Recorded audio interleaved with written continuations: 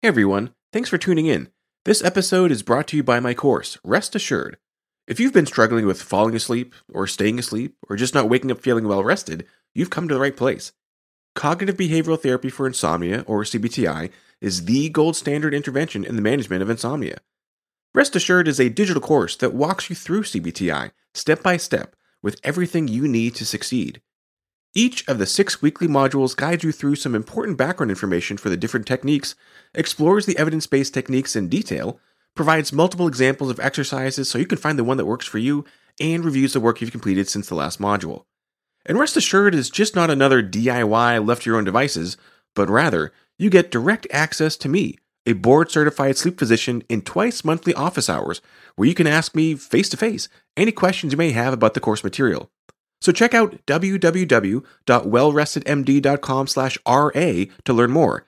That's wellrestedmd.com/RA, or just head to the homepage and click on courses to learn more. Enjoy the episode.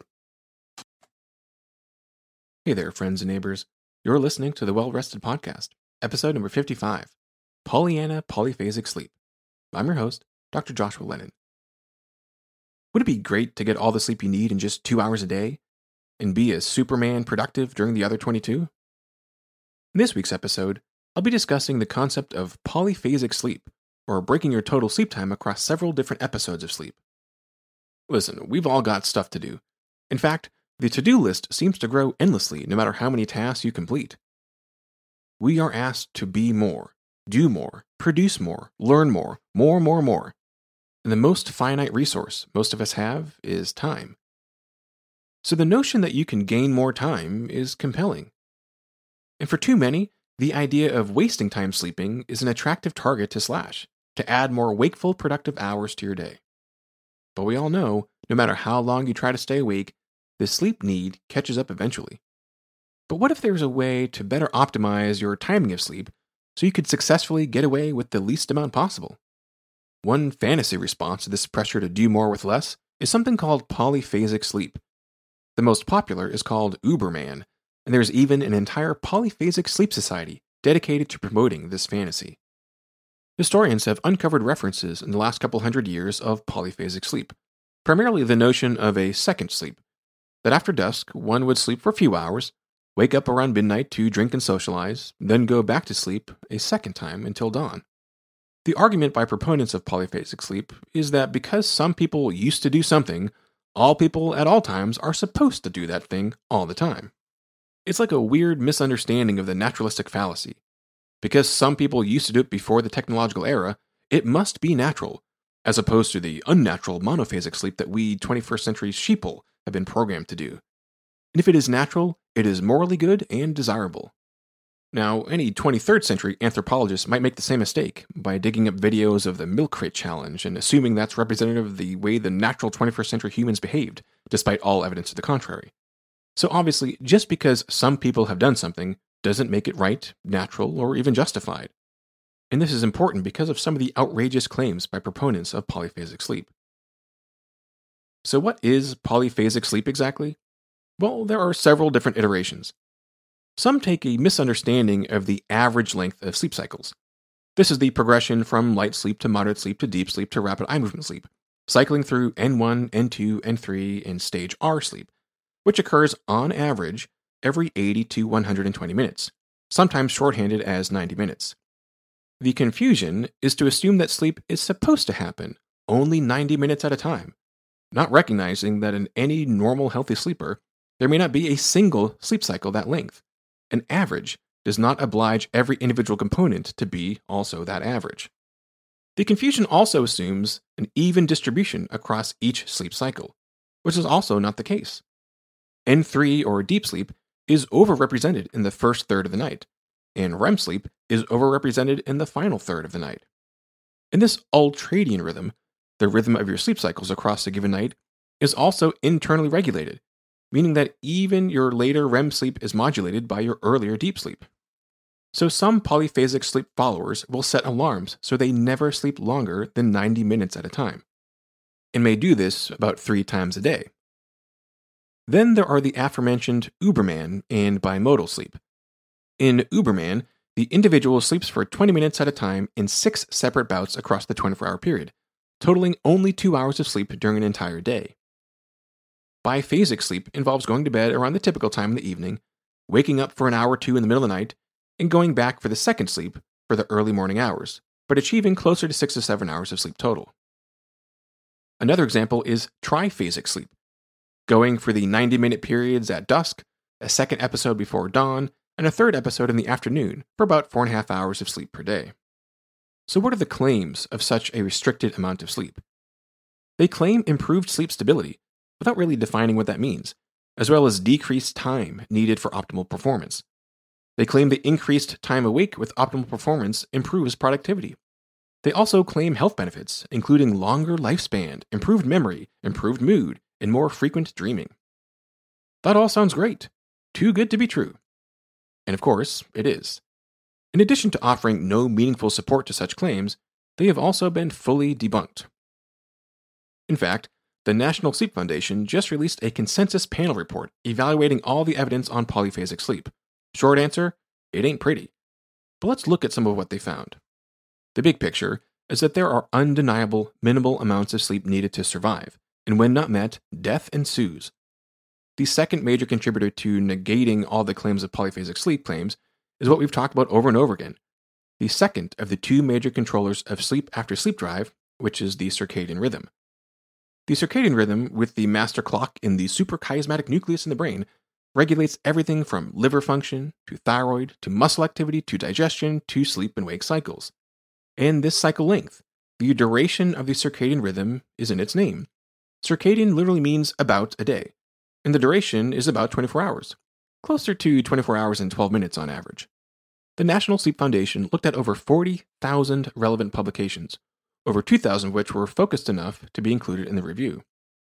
They found primarily a lack of any evidence to support the claims of polyphasic sleep, including lack of evidence of benefits to sleep, lack of evidence of benefits on memory, mood, and performance, and lack of evidence of benefits to health in general. In addition to all the mountains of evidence demonstrating significant harm from insufficient sleep and circadian misalignment. As far as polyphasic sleep improving sleep, there are several studies comparing normal sleep to both polyphasic sleep and biphasic sleep. In these studies, individuals randomized to polyphasic sleep schedules reported subjectively lower quality sleep. It took them longer to fall asleep each time. They woke up more across each sleep opportunity, and more light sleep with less high-quality deep sleep. So both subjectively and objectively, sleep was significantly worse under non-monophasic sleep schedules. Another study of polyphasic sleep found that individuals randomized to the polyphasic intervention only slept during a little over half of the polyphasic opportunities, and when they did sleep, they experienced less deep sleep and less REM sleep. Several other studies show similar results of significantly longer time to fall asleep initially, significant sleep fragmentation, and marked reduction in quality sleep, including N3 and R, with a larger proportion of light sleep. What about the benefits of polyphasic sleep on memory, mood, and performance? Not a single study demonstrated an improvement in memory during polyphasic sleep, quite the opposite in fact. Subjects reported more subjective lapses, and they performed worse on word recall tests. There was not a single study demonstrating an improvement in mood from polyphasic sleep. On the contrary, polyphasic sleep consistently demonstrated a deterioration in mood, including depression, irritability, and emotional discomfort. As far as performance, there are reports of long-distance yacht racers who complete the race faster when they sleep less compared to sailors who stop the boat to sleep more, but that's not exactly measuring performance, but rather opportunity. Other studies looking at cognitive function, visual vigilance, steadiness of hand, tapping speed, psychomotor vigilance, and time on task performance all demonstrate significantly worse performance for those on a polyphasic sleep schedule compared to normal monophasic sleep. What about these claims that polyphasic sleep improves health? Once again, not a shred of evidence to support any of these claims, but rather the opposite, that polyphasic sleep has adverse health consequences. Polyphasic sleep causes sleep deficiency, sleep during the wrong circadian phases, lower sleep efficiency, more sleep interruption and fragmentation, circadian disruption from the incorrect timing of circadian cues, and deficiency of rapid eye movement sleep. Thousands of studies and decades of research have shown that any one of these phenomena are detrimental to human health and well-being, and the combination of any of them is certainly a risk to life and limb, as we talked about all the way back in episode 1. Insufficient sleep, the goal of polyphasic sleep, impairs cognitive function, productivity, performance, and safety. As enumerated by the National Sleep Foundation, insufficient sleep impairs growth and development, interferes with metabolism, increases the risk of cardiovascular disease, accelerates cognitive decline, and increases premature mortality. Furthermore, sleep insufficiency impairs self-recognition of impairment. The more sleep-deprived someone is, the less likely he or she is to recognize how impaired he or she actually is. Circadian misalignment is also highly problematic. Recall that the circadian rhythm's influence on sleep, what we call process C, is actually a wakefulness drive. And this wakefulness drive progressively increases, starting before you wake up and peaking around normal bedtime before dropping like a rock, and then repeating once again. So with polyphasic sleep, most of the time one is attempting to get to sleep falls on a time of the 24-hour cycle where process C, the circadian alertness drive, makes it very difficult. And then being awake at biological night and exposing yourself to different zeitgebers, these timekeepers like light or physical activity.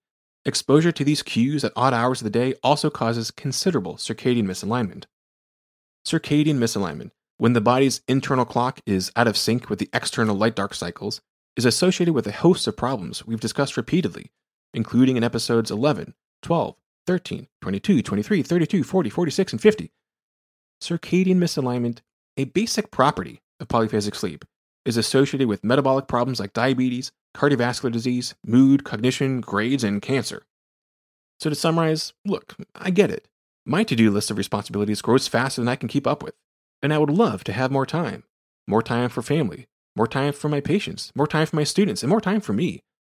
And at the surface level, it would appear that you are not accomplishing much on your to-do list when sleeping.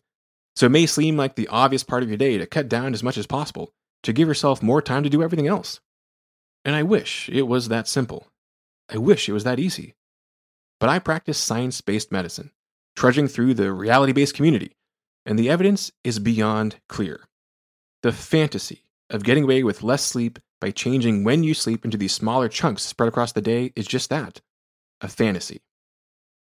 Polyphasic sleep demonstrably worsens subjective and objective sleep quality, including prolonging the time it takes to fall asleep, increasing arousals and awakenings across the night, worsening sleep efficiency, deprives one of slow-wave sleep and rapid eye movement sleep.